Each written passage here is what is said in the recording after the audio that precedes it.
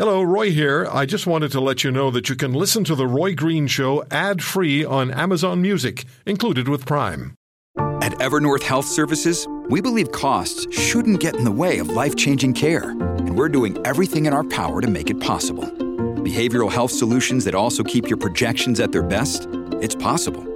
Pharmacy benefits that benefit your bottom line? It's possible. Complex specialty care that cares about your ROI? It's possible. Because we're already doing it. All while saving businesses billions. That's Wonder made possible. Learn more at evernorth.com/wonder. When it comes to private health care, and more accurately, private healthcare insurance in this country, few people are more engaged, I don't think anybody is, than our first guest today, Dr. Brian Day, the head of Cambie Surgery Center in Vancouver. Dr. Day, as many of you know, most of you know in this country, has had a case going forward in the courts for years, and just months ago, the BC Court of Appeal ruled against Dr. Day, so now it's going to go to the Supreme Court of Canada. But what I find particularly interesting is that in 2005, here's what the Canadian Medical Association wrote. The CMA, the Canadian Medical Association, supports the principle that when timely access to care cannot be provided in the public healthcare system, the patient should be able to utilize private health insurance to reimburse the cost of care obtained in the private sector. If all that sounds confusing, and I knew it does to a lot of folks because we've been around this tree and from so many compass points, many people really don't know what's going on anymore as far as care is concerned, except for the fact that it's very difficult to obtain. 5 million Canadians have no family doctor. So the first link of the healthcare chain breaks down. And if you need surgeries or you need diagnosis or you need treatment, in so many cases across the country now, it's unavailable because the system is under such massive stress. Dr. Brian Day is the founder of Cambie Surgery Center in Vancouver, former president of the Canadian Medical Association. Dr. Day, how are you? I'm fine, thank you. Before we get into detail, would you just explain to us, please, and explain to our listeners what I just read? What did the Canadian Medical Association support in 2005? So actually, it remains CMA policy today that, and the CMA intervened in the Charlie case that you referenced in Quebec, and the Quebec case that went to the same Supreme Court of Canada that we're going to. And basically what they said is that if the government won't provide the service in a timely fashion, in a safe fashion, in other words, within the time limit that governments have determined is safe, then you should have the right. It's a right that every citizen in every other country on the planet has, but not every Canadian, to use private health insurance. And you know, we do use private health insurance already for prescription drugs and physiotherapy and things like that, which are essential also. So we're essentially hoping to have the Supreme Court of Canada basically say, yes, residents outside of Quebec should have the same rights that we granted to Quebec residents in 2005. That's the gist of our argument, and this is a freedom that every country offers to its citizens. Even the extreme authoritarian and communist countries offer this as a right. And it comes down to the fundamental question being who owns your body, who is responsible for your bodily health. And in Canada, the governments take the position that they own your bodies and they are responsible for your bodily health. Well, we know that in Canada it is impossible in many areas to receive timely public care now. It's just not there because the system is so overburdened. So in a case of a patient who would require your services, can we do a hypothetical here? A patient who requires your services, engages your services, and then needs to pay for the service. If that person were to have the insurance or the right to purchase insurance, how would it work? Well, it would be like going to the dentist. And you see, I basically take the position that the government cannot promise health care, then fail to deliver it in a timely manner, and then make it unlawful for you to take matters into your own hands and look after yourself. And this is, to me, this is a fundamental freedom that should exist in any democracy. And actually, it does exist in every other democracy, and it exists in every authoritarian company. You know, one of the things you alluded to is the 5 million people that can't get a family doctor. Mm-hmm. Guess why that is? Guess who cut back on the medical schools in the 90s, saying, oh, there are too many doctors treating too many patients, and that's causing costs to rise. So the solution of governments was to close medical schools and cut back medical schools by up to 30% across the country, and to close nursing schools. And guess what? We have a shortage of doctors. Yeah. Surprise, surprise. Yeah. So your argument in court is basically what you've just described to us, correct? Yes, yeah. The bigger difference is that, you know, one of the things that's changed now since 2005 is that governments across the country have established the maximum times that patients should wait for every procedure. Yeah. And the evidence, government data that was in our trial, shows that patients are waiting beyond the maximum time that the government has stated is safe, and yet they're still denied the ability to do anything about it. So over 15,000 patients die every year on public wait lists in Canada, and many more die without getting onto the wait list and before they've made a wait list, because, as you know, there's a big wait to get on the wait list. Okay. So it is. The system has collapsed. It's in the news, as you said, every day.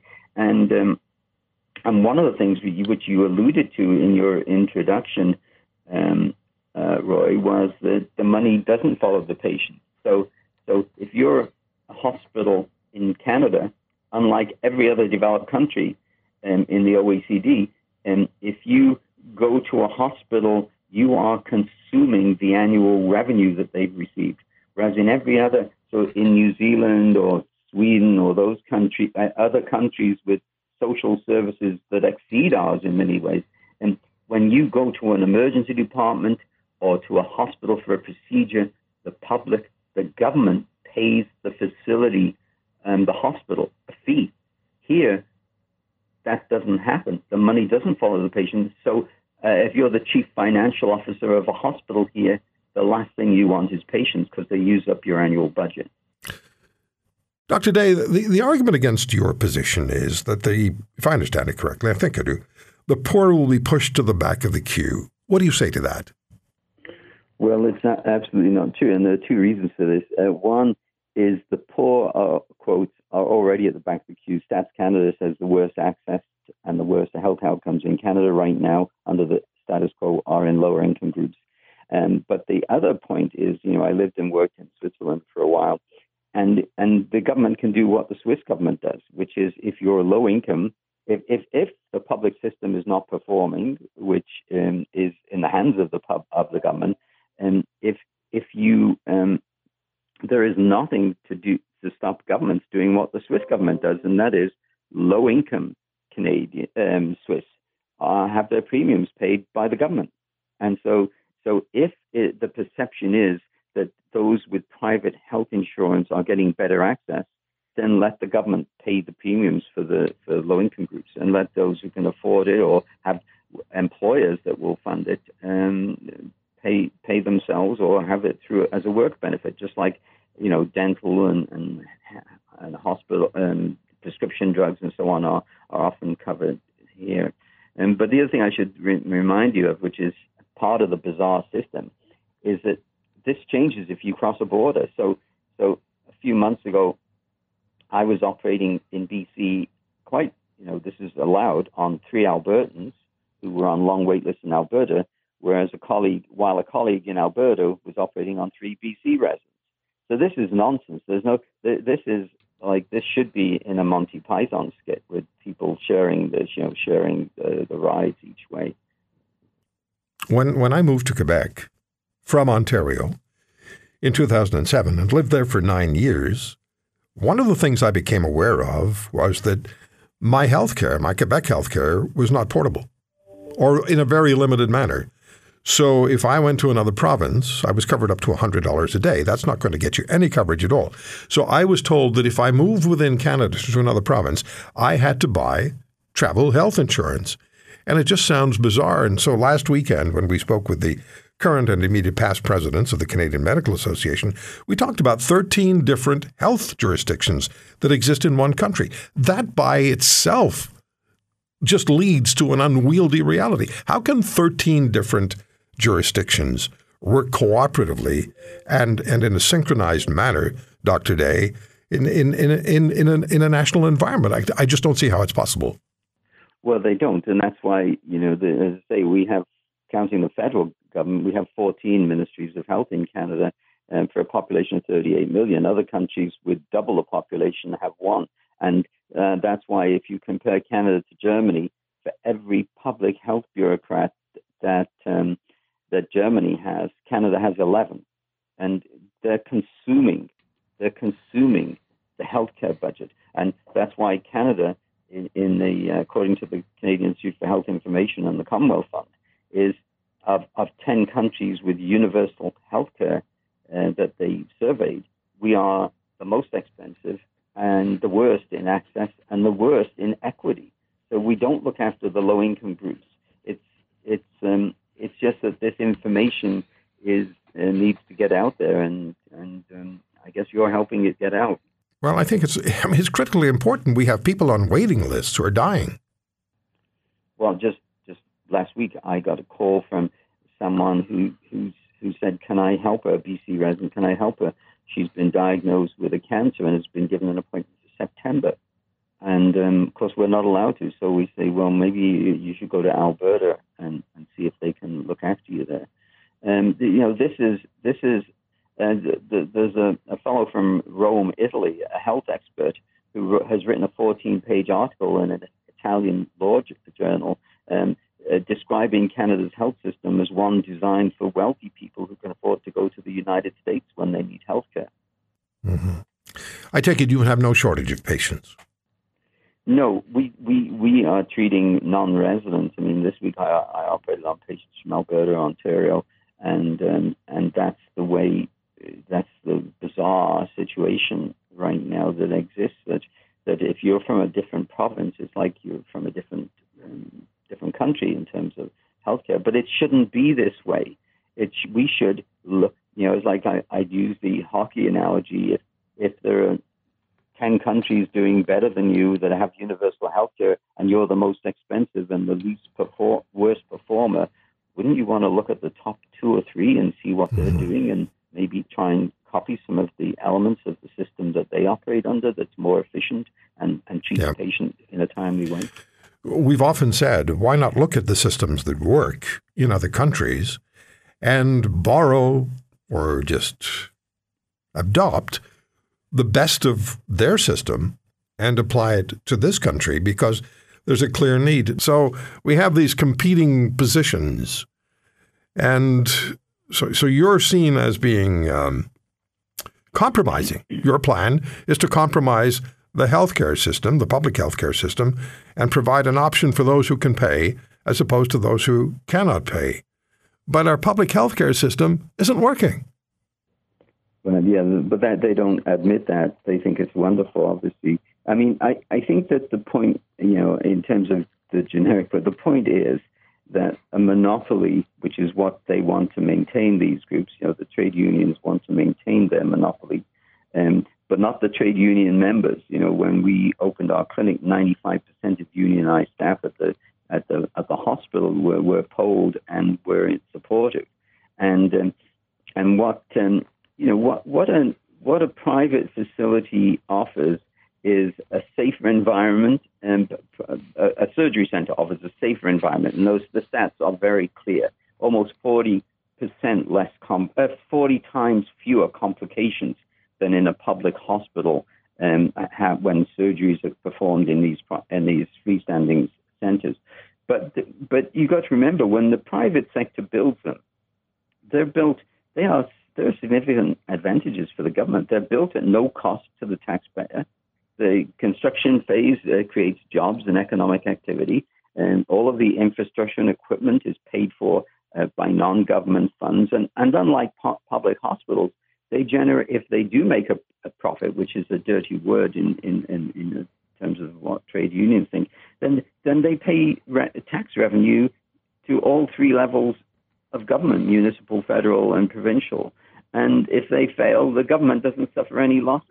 But the advantages are massive. And actually, the Alberta government has determined in an audit that joint replacements, if they're done in a private freestanding surgery center, cost $1,500 per case less than done in a hospital. Okay. So they actually say contracting out actually saves the government, or rather saves the taxpayer money. So what is your thinking on, we've heard that the federal government and the provinces are closer to a new funding model. The provinces have been asking for $28 billion from the federal government for, as in more input, more financial input. It's not just about, and the immediate past president of the CMA told us last weekend, and I said before, Dr. Smart, the money has to follow the patient. It's not just about putting more money into the healthcare system, is it? Putting more money into the system, I don't know if it improves anything. It will put more money into a system that just seems to absorb huge amounts of money very quickly, and the results are simply not there. Otherwise, we wouldn't have people on massively long wait lists and not being treated. But what do you think of this whole idea of a new funding model? Well, it was tried in 2004 in Chrétien and the First Minister's meeting, put $40 billion in and described it as a fix. They described it as a fix for a generation. It didn't. Things have gotten worse. So putting, one of the few things I agree with the federal government on is putting the money in with no requirement for accountability is inappropriate. The other thing I should mention, because you brought up the registrar saying it would take away nurses or staff, is absolutely not true. There are unemployed orthopedic surgeons in this country, 200 of them, who can't get a job because the government is rationing access. And these colleges, the College of Physicians of Ontario is one of 13 such organizations in Canada. Again, they should all be dismantled and replaced with one body that grants licenses to Canadians. Am I correct if I suggest these provincial colleges are entities unto themselves, essentially? Exactly. They're part of the massive bureaucracy. There are 3,500 young Canadians in foreign medical schools who need to come back, and these colleges are, in many cases, blocking them by the slow, ponderous thing. I think if we close down all of those colleges and had just one national body, which is what they do in other countries, then we would save a lot of money and expedite the process. And also, those doctors that are working in those colleges, and there are dozens in every college, could go back to practicing medicine and treating patients instead of shuffling paper in the college. Dr. Day, in 2000, I had a cardiac procedure done. I had a 99% blockage of my left anterior descending artery, which is called the Widowmaker. And I waited months to get into a cath lab for an angiogram and then the procedure. And I spoke with the head of cardiology at the Hamilton General Hospital at the time. I think it was actually the chief of medicine. And he was lamenting the fact that patients were dying on wait lists. That was in 2000. It hasn't gotten any better. And I just feel that, and this is just one Canadian's opinion, there's just pushback and resistance to change. And I don't know why that is, because if we look at the big picture again of healthcare delivery in Canada, it is in trouble. And by that we mean that Canadians are in trouble. Individual Canadians are suffering and struggling because they can't get the healthcare we've been promised, and frankly, which we pay for. So other options need to be examined. You mentioned Switzerland earlier. I've spoken with the head of the Swiss healthcare system on this program, not recently, but a few years ago. And he pointed out that each Swiss citizen is required by law to buy insurance. And that insurance is based on, I think it was the individual financial strength of the individual. As you pointed out, people who cannot afford it, the state pays for it. But the expectation is that you will pay for your health insurance and you will perhaps access the system a little less frequently and only when you need it. I don't know if that's fair or not, or if I'm describing it properly, but that's what I remember. So our system is not working. The fact that so many people are struggling and suffering and don't have a doctor, that in and of itself points to the problem. And we have these, I call them self-interest groups, like the nurses union, who actually put the leaders of those unions are putting their own desires and needs ahead of patients, and that's not. Do you believe that? Do you believe that? Yeah. I absolutely know that. If you want to hear more, subscribe to The Roy Green Show on Apple Podcasts, Google Podcasts, Spotify, Stitcher, or wherever you find your favorites. And if you like what you hear, leave us a review and tell a friend. I'm Roy Green. Have a great weekend.